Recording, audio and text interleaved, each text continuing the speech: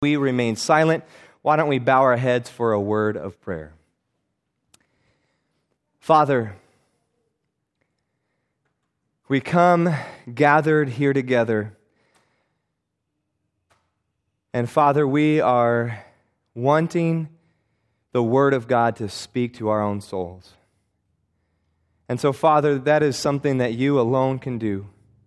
And I pray, Lord, that you would speak today, that you would touch people's heart, that your Holy Spirit would be in this place, and may we each be open to the message that your word has.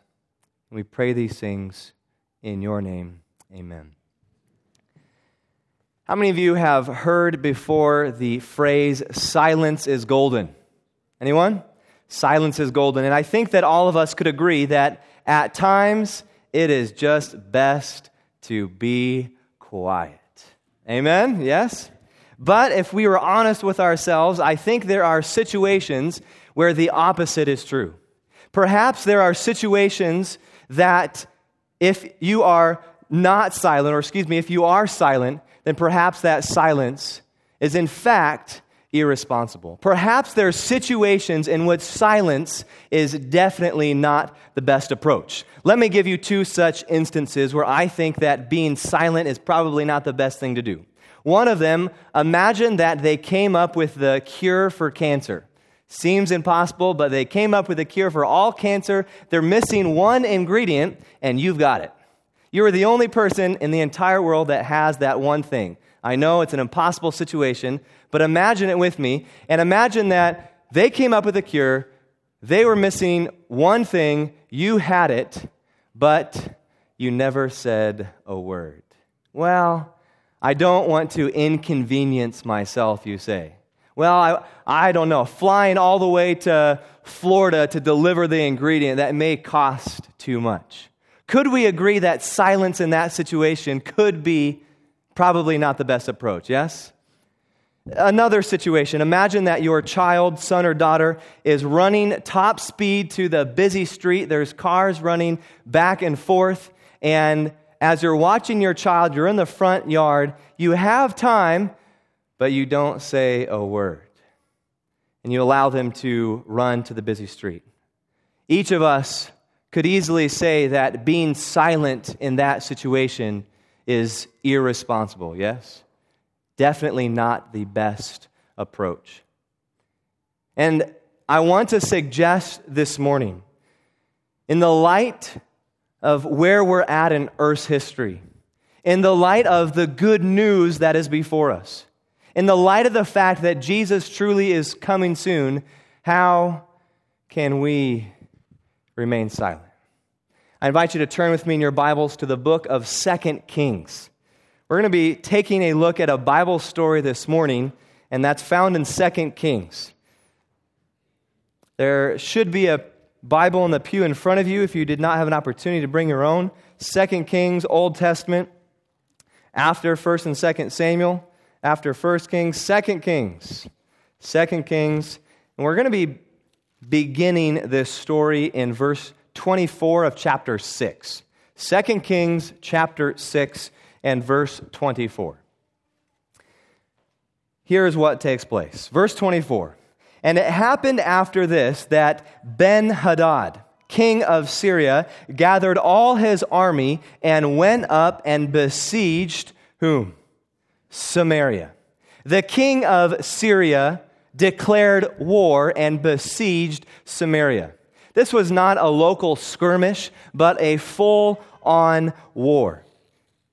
Here, Syria was besieging Samaria. Samaria was the capital city of Israel. If you remember that Israel had already split into two nations. You had the northern kingdom of Israel, the southern kingdom of Judah, and Samaria was the capital city of Israel. And here Ben-Hadad, in a common military tactic, takes his army and surrounds Samaria with the hopes of forcing them to surrender.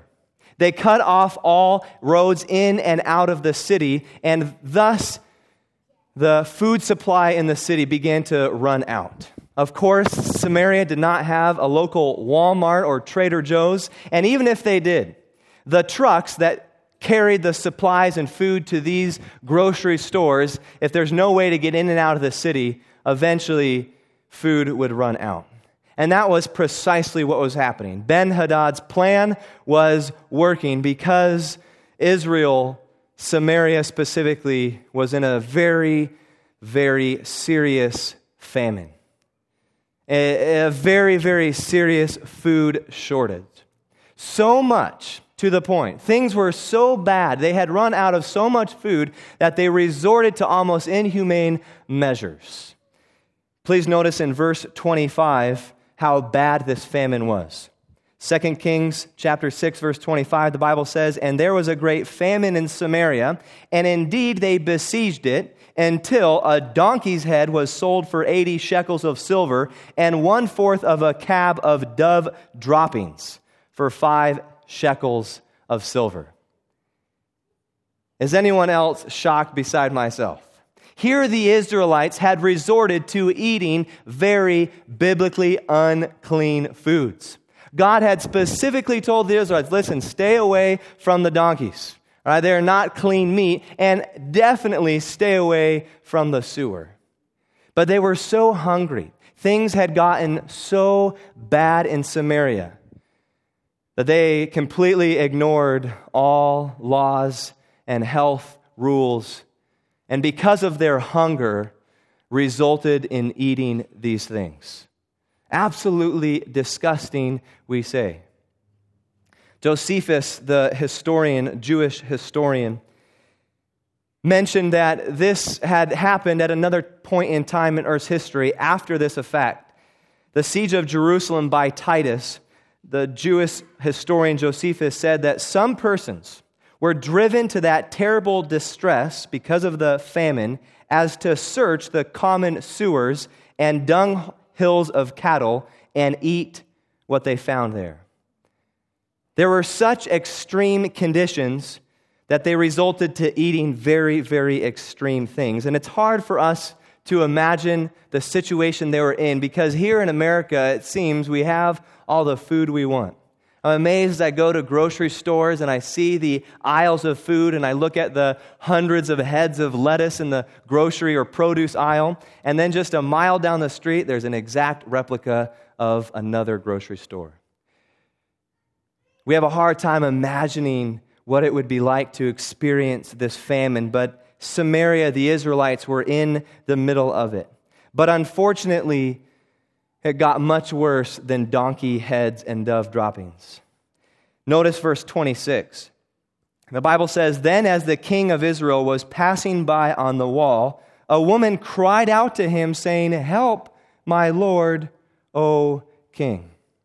Here the king is on the wall of his city, Samaria. Perhaps he's making rounds. Maybe he's checking to make sure that the siege is going all right. And as he's walking on the wall, an individual sees him up on the wall and says, "King, help." And assuming that this individual is requesting food, the king knows that there's a famine going on. Assuming that she's going to say, "Please, I need some food." Notice what he says in verse 27. Without listening to her petition, verse 27, "And he said, 'If the Lord does not help you, where can I find help for you? From the threshing floor or from the wine press?'" In other words, listen, lady, if God can't help you, I sure can't. If God can't come up with food for you, where am I going to find it? Am I going to go down to the threshing floor, the barn where all the food is stored? You know the food's gone there. Do you want me to go to the wine press and look for food? You know food is gone there. He sarcastically tells the woman, "Listen, you know all the food sources are gone. What can I do to help you?" Again, the Bible portraying the dire situation that Samaria is in. But the king perhaps sees that maybe there's something else this woman wants to say. Maybe he senses that she didn't just want food, and so he listens to her petition. Verse 28, the king said to her, "All right, what is troubling you? What's going on?" And so this woman, with the ear of her king, gives her request.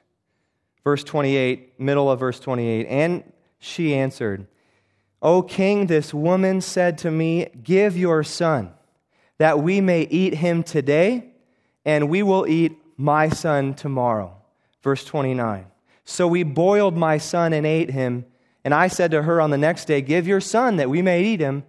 But she has hidden her son. Mercy. Does that bring shock to anyone here? That they could resort to such measures in that time of famine as eating each other's children. The famine was so terrible. The food supply was so long gone that people had resorted to this.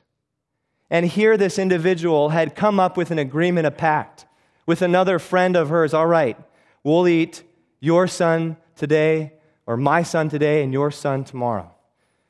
And as they boil their son, looking to the other woman, all right, now it's your turn, and she hides her son. And it seems to us living in modern 21st century, whoa, that's way over the top.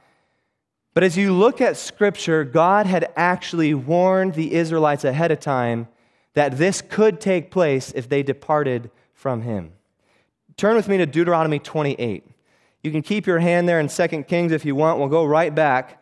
But Deuteronomy chapter 28, God had foresaw what was to take place with the Israelites. Genesis, Exodus, Leviticus, Numbers, Deuteronomy chapter 28. And here in Deuteronomy 28, God essentially goes through a list of curses. It's not the type of curse that says, well, you do bad, I'm going to do this to you. It's the type of thing where God says, listen, if you continue to follow your wicked heart, if you continue to rebel, the natural result of sin is going to be this. If you keep on putting your hand in the fire, you're going to be burnt, God says. And so notice what He tells them in verse 52 of chapter 28. Deuteronomy 28, verse 52. He says, they shall besiege you at all your gates. This is many years before Syria besieged Samaria. They shall besiege you at all your gates until your high and fortified walls in which you trust come down throughout all your land. They shall besiege you at all your gates throughout all your land which the Lord God has given you. God knew that the Israelites, if they continued in persistence in their sin, that cities would come in and besiege them. But then notice verse 53. You shall eat the fruit of your own body, the flesh of your sons and your daughters, whom the Lord God has given you, in the siege and desperate straits in which your enemy shall distress you. God had foresaw the fearful results of transgression. He did everything that divine love and forbearance could do to prevent matters from coming to a point as this. But in speaking to the Israelites, He was not afraid to say, listen, if you keep on sinning willingly, the wages of sin is death. This is the result of transgression. God had warned the Israelites. No doubt Elisha, the prophet at that point in time, had told the Israelites, this is going to happen. And my friends, as I look at the terrible things that are taking place here, I can't help but say that in a different sort of way, our world is eating their sons and daughters. Our world has gone to such places where they are messing with the wrong things. We see the results of transgression in our world today as we see the news, as we see the terrible things that are happening. We know that that is not God's work. And as God is coming back soon, and as He pulls back those hands of protection, my friends, sin will continue to get worse. It won't get better. Friends, things will not get better until Jesus comes. Amen? The Bible foretells that. But praise God that He told us ahead of time. Amen? Praise God that He warns us, hey, things are going to get worse before they get better, so hold on to Jesus. Back to 2 Kings. 2 Kings chapter 6. In verse 30, the king's response to this woman's petition is probably one that we would have. What do I do? Pulling the hair out of our heads, ripping our clothes. Is this what my city has come to? Notice his response, verse 30, 2 Kings chapter 6. Now it happened when the king heard the words of the woman that he tore his clothes, and as he passed by on the wall, the people looked, and there underneath he had sackcloth on his body. Wow. The king, out of frustration and anger, I don't believe this was out of repentance. This was not the king saying, Lord, I messed up. This is my fault. This is the king out of, I don't know what else to do. I don't know what else to do, so I'm going to tear my clothes. And the king in his frustration, the king of Israel, Samaria, Joram was his name. Because he doesn't know what else to do, he puts the blame on the only one in front of him, Elisha. Look at verse 31.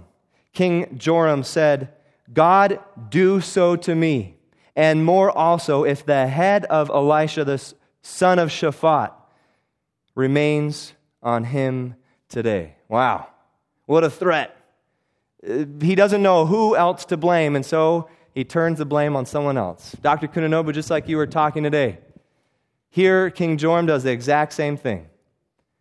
Well, for the longest time, he's tried to brush up Israel's sins. And it's on him as the king. He's tried to brush them up, tried to pile them up. And all the time, God's like, hey, I know your heart, Joram. God works with us and works with us, friends, does he not? He's so patient with us. But here, Joram, in his frustration and anger, turns the finger. Just like we saw in the very beginning with Adam and Eve. That's what happens. We turn the finger, and here Joram turns the finger. It's Elisha's fault. He had to do something, blames it on Elisha. I want to see Elisha's head cut off. Well, Elisha, I love his response. Elisha is calm as a button. And nothing phases him. And look at verse 32. Elisha is sitting in the house. Verse 32, Elisha is sitting in the house, and the elders were sitting with him. Now that's important. The elders and leaders of the city of Samaria had come to whose house? Elisha's house. And you know, honestly, that says something about God's character, because in the midst of trial and difficulty, the leaders and elders of that city turned to God for help. They went to Elisha. Elisha, what do we do? Listen, we are up a creek. What are we going to do? Look at all our people. They turn to God for help. And that is why that God sometimes allows trials into our life, because he knows that we'll turn to him for help. Sometimes he allows the devil to push us to our knees, because we know on our knees is where true strength lies. And here the elders of this city come to Elisha. They're sitting in a circle at Elisha's house. Elisha, what do we do? And continuing in verse 32, and the king sent a man ahead of him, but before the messenger came. So the king Joram sent a messenger to take off the head of Elisha. But before he got there, Elisha said to the elders, do you see how this son of a murderer has sent someone to take away my head? He calls Joram the son of a murderer. Why would he do that? Joram was the son of Ahab. Joram was the son of Ahab, and Ahab was a murderer. Though it was through his wife Jezebel many times, it was on his hand because he allowed it to happen. And so here he calls Joram the son of a murderer. Do you see how King Joram has sent someone to take away my head? Notice verse 32, look, when the messenger comes, shut the door and hold him fast. Is this not the sound of his master's feet behind him? He basically says, do what all little kids do when their big brother is trying to get them, right? We've done this before. Big brother comes to the door, and we put our shoulder on the door and hope that they can't push us back through. That's essentially what Elisha says. Listen, this messenger is going to come. He's going to take off my head. Block the door. You know, they stack up the chairs and couches and furniture, in front of that door to make sure that no one can come in. And Elisha even says, I hear the king's feet coming behind him. He knows that the king is doing this out of his frustration. Verse 33. While he was still talking with them, there was the messenger coming down to him. And the king said, "Surely this calamity is from the Lord. Why should I wait for the Lord any longer?" The king is at wit's end. Listen, God's not doing anything. This is his fault. I'm going to take things into my own hands. And friends, how often we do the same when help is right around the corner. Man, Joram didn't know that literally help was right around the corner. Within the next 24 hours, this famine was going to be done. And Joram tries to take things in his own hands, and we do the same. We're at wit's end. We say, God, you're not there. You're not doing anything for me. I'm going to take things into my own hands. And if we had just waited a little longer, God would have helped us. We can trust in God, can't we, my friends? And so here Elisha says, chapter 7, verse 1.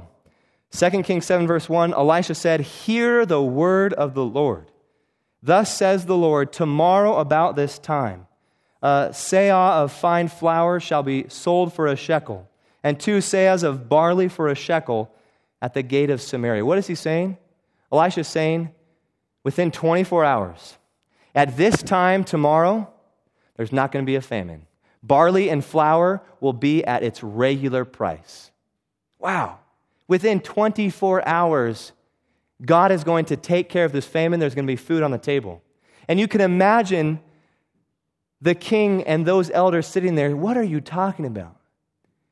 Just a couple hours earlier, Elisha, some woman just came up and said how she boiled her son. Elijah, you go out on the market right now, and right now a donkey's head is for 80 shekels. Elisha, before this famine even started, a whole donkey, if you wanted to buy them for your field, was fraction of that cost. Elisha, what are you talking about? And to their eye, as they looked at the situation around them, it was absolutely impossible for that famine to be done, but nothing is impossible for God. Amen? And here God says, all right, in 24 hours, I am going to take care of this. And one of the officers sitting there says, no way. I doubt that can happen. Notice verse 2. An officer on whose hand the king leaned answered the man of God. He looked Elisha in the eye and said, "Look, if the Lord would make windows in heaven, could this thing be?" In other words, if God opened up the skies and poured rain, maybe to grow food, maybe to take out the army, if God did that, still, how could this be? As I was reading that verse, I thought, wow, you know what? That is us. How many times do we doubt the Word of God? And my friends, doubting what God said is what got human beings into trouble in the first place. Adam and Eve doubted that what God said was actually true. And we do the same thing today. The Bible doesn't actually say that keeping the commandments are important. The Bible doesn't really say that the seventh day is the Sabbath. The Bible doesn't really say that Jesus is coming soon. People have been saying that forever. The Bible doesn't really say this and that. We doubt the Word of God. Or we say, God can't save a sinner like me.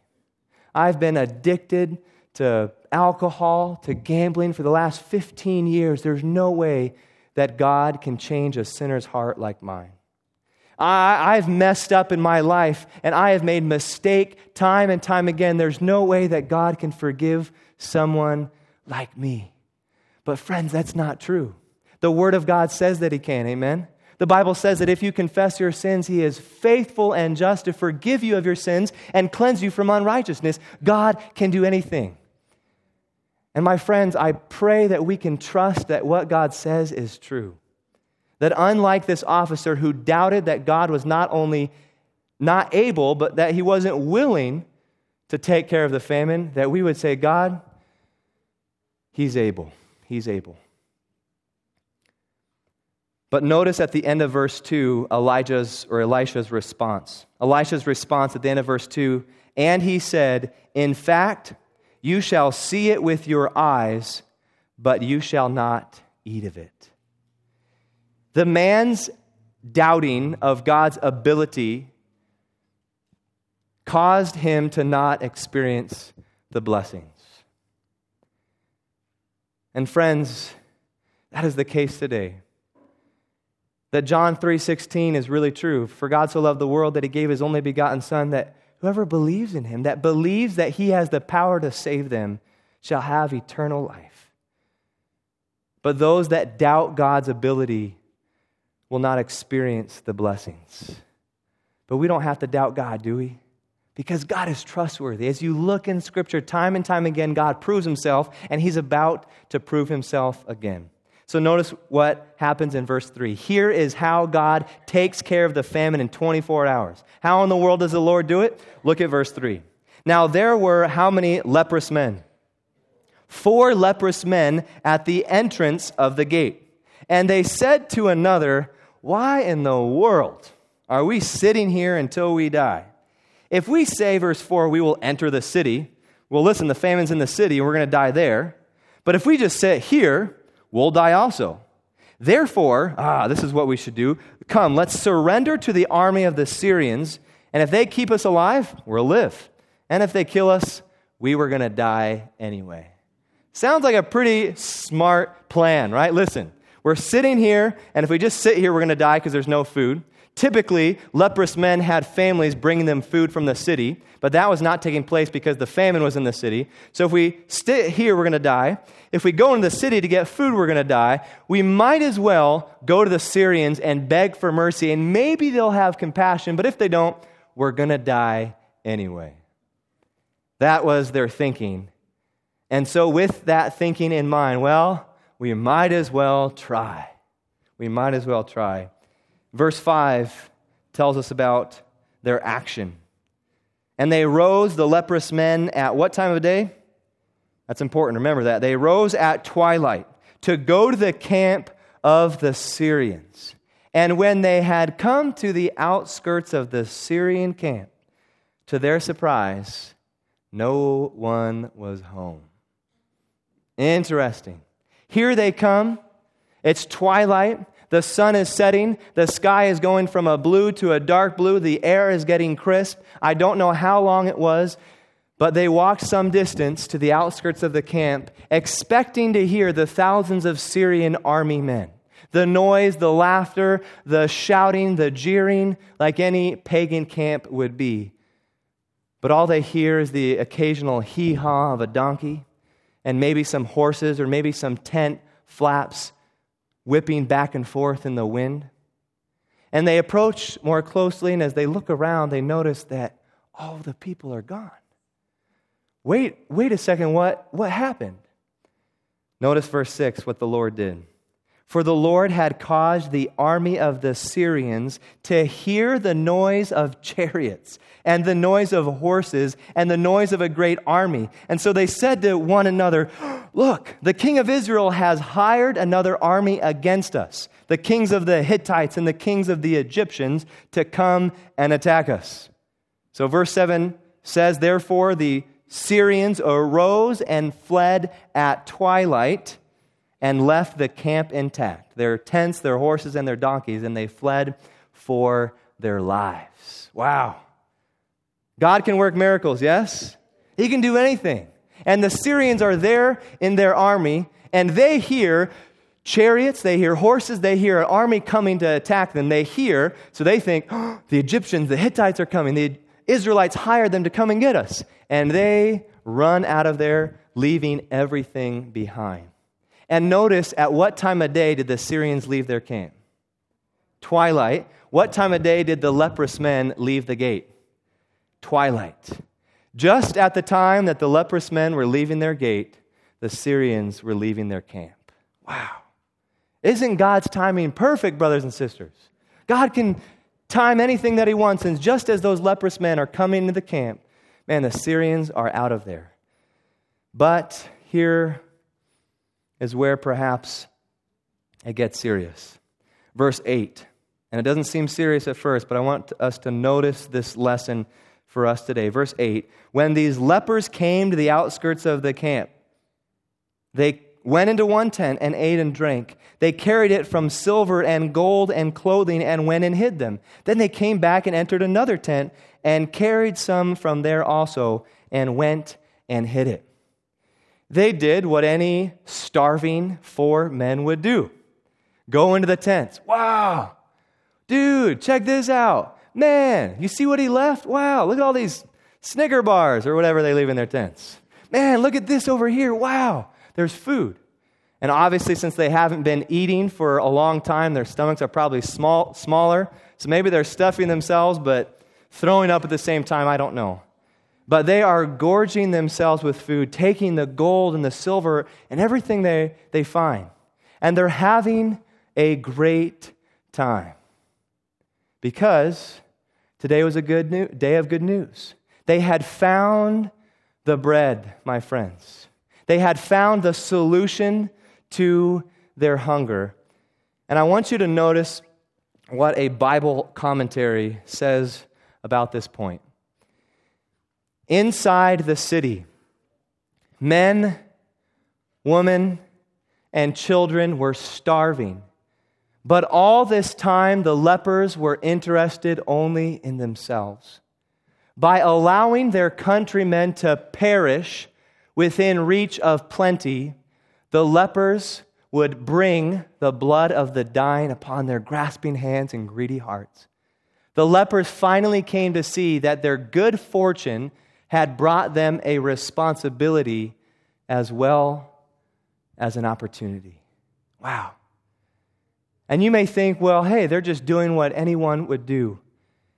But the Bible paints a picture that these leprous men went into that camp and all they were thinking about were themselves. And all the while, can you imagine as they're stuffing themselves with food, their fellow human beings, the people that God Himself had created, their brothers and sisters and mothers and aunts and uncles and family and friends within reach were perishing. Within reach of plenty were perishing.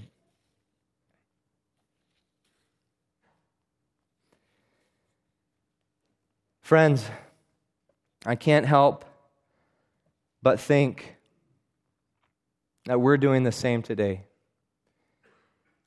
That while we are here in a beautiful church, here with a knowledge of Jesus that has the power to save, amen? That all the while, our countrymen are perishing. And I want you to notice in 2 Kings chapter 7, verse 9, that the story doesn't end there. 2 Kings 7, verse 9, the lepers said to one another, "We are not doing right. This day is a day of good news, and we remain silent. Our kinsmen, our family, our friends, our people are dying of hunger and starvation just across the way. Just back there, our countrymen have no clue that there is a mountain of food within walking distance from their gates." Can you imagine if that entire city perished and they never knew that the good news was right outside their door? Can you imagine if that entire city perished and they never knew that bread was right outside their gates? And these leprous men realized that their good fortune brought a responsibility, that this is a day of good news. We remain silent. This is not right. And so they did the right thing. They went and told the king. Amen? And interesting enough that Jewish historians believe that these 4 leprous men were Gehazi and his 3 sons. Gehazi was the servant of Elisha. And if you go back to the story of Naaman, Gehazi was greedy. And he took all of the goods that King Naaman was, or the officer Naaman was giving them. And because of that, God gave him leprosy. And here, most likely, is Gehazi. And initially, he has that same selfish heart. Initially, he has that same greedy mentality. But this time, he does something different. Amen? This time, he says, you know what? We're not doing right. We need to go and tell the city. Friends, how can we remain silent? How can we remain silent? This day is a day of good news. Jesus has died on a cross for our sins. We know that He is returning soon. He has given us peace in our hearts. He's provided a way out of the famine called sin. And just like Elisha foretold that God would take care of everything in a short amount of time, in the same way, God is going to take care of everything. Amen? And in fact, He has already given the food to satisfy our hunger. God is the answer to life's problems. He is the solution to life's perplexity, and He is the explanation to life's question. God is the way out of this mess that we are in. And just like the Israelites, friends, we're resorting today in our world to debased measures because of the famine. We're essentially eating each other. Wars, violence, killing, cancer, natural disasters, ISIS, gun shootings, divorce. You look at what's happening in our world today. And as I look at all that, my friends, I see, you know what? They're looking for love in all the wrong places. They're looking for love in all the wrong places. They're looking to find fulfillment and meaning in people and houses and toys and relationships and things, anything to meet their fulfillment. And the whole time, God is the only one. And our fellow countrymen have no clue that there is food right outside of their door. And as I think, my friends, about this beautiful church, I am encouraged that our church members are sharing the gospel. Amen? I'm encouraged that we're sharing our faith. And this is not a message to point our finger, but rather a message to me, to us, to take an honest look and say, am I being silent or am I not? You know, someone once said that Christianity is one beggar telling another beggar where he found bread. That's all it is. That's all we're doing. We're a sinner, a beggar like me is just telling someone else, hey, I know where to find bread. I know where you can find satisfaction. I know how you can get out of this famine, and it's called the second coming, my friends. Jesus is the only boat on which we can ride. And do we realize the privilege that we have as Christians and as Seventh-day Adventists? The blessing that we have in knowing the Word of God. The blessing that we have in the spirit of prophecy. The blessing that we have in understanding the times in which we're living in. Friends, we forget that. And there are people all around us that have no clue that bread is outside of their door. And I want to challenge us today to not remain silent. As Pastor Sam preached a few weeks ago in a powerful sermon, we can't do business as usual. It is time to preach the message loud and clear. How can we remain silent? And can I even go as far to suggest that Jeff Harper's silence in the midst of good news and the midst of the times in which we're living in, could I even go as far to say that that is irresponsible? I think each one of us here can honestly say, man, I need to not, in the name of, well, I don't want to offend anyone, be silent. In the name of, well, I'm embarrassed, be silent. In the name of, well, they may not like the message that I have to share, be silent. Friends, can you imagine if those 4 leprous men said, well, that's a long walk back to camp. You know, we're pretty tired. Well, you know what? I want to keep this all to myself. Of course not. Can you imagine someone as your child running to the street, remaining silent? Of course not. And here we are, if I could use this analogy, spiritually gorging ourselves on wonderful food. Amen? I mean, it is an immense privilege to know the God that we know. It's an immense privilege to understand Daniel and Revelation. We are spiritually fat, so to speak. And all the time, there's people that are dying of hunger in the world around us. And I challenge us, friends, I challenge Jeff Harper, myself, to tell other people, hey, I know where to find bread. Hey, I know where there's a Savior. His name is Jesus, and He can help you. Christianity is one beggar telling another beggar where he found bread. Friends, is that your desire? Is that your desire to say, you know what, I must not remain silent any longer.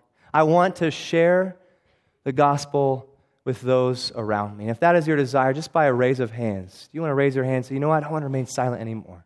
Invite the pianist to come up, and we're going to be singing our final hymn. I love to tell